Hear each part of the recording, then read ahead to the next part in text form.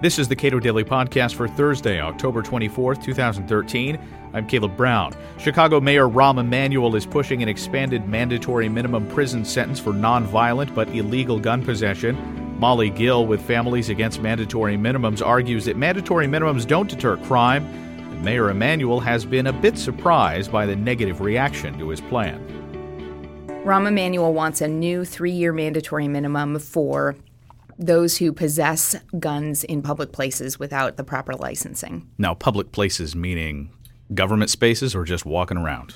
Just walking around, public streets, all over the place except basically your own home. So Chicago already has pretty strict, as far as I know, the second most strict gun laws in the country behind Washington, D.C. That's correct. They do have strict gun laws, and they already have 1-year mandatory minimum sentences for some of this behavior. If I understand correctly, Rahm Emanuel has been a little surprised by the public reaction to a 3-year mandatory minimum, and Democrats generally want to appear tougher on crime than they might otherwise naturally be. What has been the response, and what has he done to respond to it? Well, I think he has been taken aback a little bit. I think he probably went into this thinking it would be fairly easy. Let's tell the public we're going to pass this 3-year mandatory minimum. It's going to solve all of our violent crime problems, and then we'll all go home and we'll look great in the polls and people will vote for us.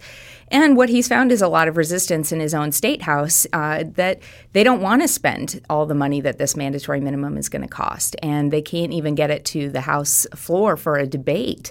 So I think that Rahm Emanuel finds himself in sort of an unexpected place, that in the past 30 years, the rule has been that politicians of all stripes and all parties can propose a mandatory minimum, and it will be a popular thing that the taxpayers and voters like. And the tide is turning. That time is come and gone. What would this cost as far as for Illinois? One estimate shows that it will cost the state $1.3 billion over the next 10 years, which is an enormous sum that the state, like pretty much every other state in this country, does not have the money to pay for right now. Especially Illinois. Yes, especially. In Chicago, Rahm's got some serious deficit issues that he's dealing with as well. So the University of Chicago, as I understand, the University of Chicago Crime Lab, this is from the public radio station WBEZ in Chicago. Says in response to the price tag, the University of Chicago Crime Lab released a research memo a week and a half ago arguing that Emanuel's mandatory minimums would actually be a good deal. Well, unfortunately, that's a bit of wishful thinking, I think, on the part of the crime lab. Those numbers that they come up with are presuming an awful lot, which is that mandatory minimums are going to deter a lot of people from committing these crimes. And we know, every criminologist has said in Illinois, and we all know, that mandatory minimums don't actually deter crime. It's not the length of the punishment that deters crime, but the certainty of getting caught. And what makes sure that you're going to get caught? It's not a mandatory minimum. It's a cop on the corner. Okay, so taking that $1 billion or so, is my understanding some experts have argued, just hire cops. Absolutely. You're in a time of tight budget choices here. You can spend $1.3 billion locking up people who may not necessarily need or deserve or benefit from a 3-year mandatory minimum prison term. Or you can take that $1.3 billion and you could put 1,000 cops on the street and actually create neighborhoods where people don't want to commit crimes because they believe that, you know what, if I bring out my gun, a cop will get me. At the federal level, we're seeing some movement additionally also against mandatory minimums. Can you detail some of that? Sure, absolutely. That's what's sort of ironic, actually, about Mayor Emanuel's efforts is that he's the former, high-ranking Obama administration official, and the Obama administration itself recently came out and said, we're going to start scaling back how often we use mandatory minimum sentences against low-level drug offenders. At the federal level in Congress, we also have several bipartisan bills that would scale mandatory minimums back, that would give judges more flexibility to go below those sentences when they clearly don't fit the crime or the offense or are not going to benefit the public in any way.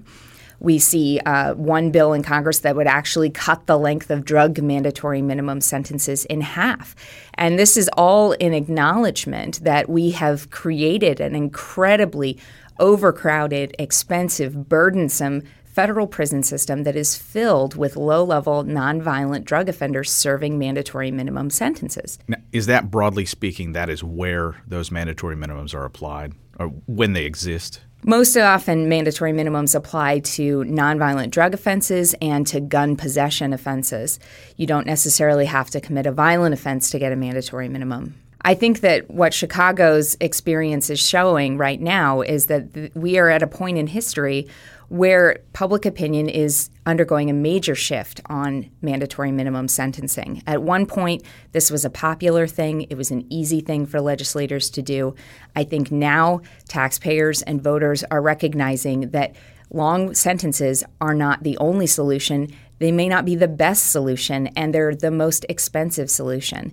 And we can demand better from our lawmakers. Do you think that part of this growing opposition to mandatory minimums, I mean, it's an issue that people really has been not really on people's radar for a long time. It seems to have just popped up in a lot of places very recently. Do you think part of that opposition is sort of waning interest in, if not the war on drugs more broadly, but at least the war on marijuana? Well, I do think that drugs are not the concern now, not even close, that they were back in the 1980s and 1990s when we began passing mandatory minimum sentences in earnest. I think also crime is just not the concern that it was back then. People feel a lot safer now. Now, crime, of course, a major issue in Chicago, which is why this conversation is so interesting in Chicago, that they actually want solutions that work and not just solutions that are a political quick fix that will make all the lawmakers feel good at the end of the day. Molly Gill is with Families Against Mandatory Minimums. You can read more on crime and punishment at our website, cato.org.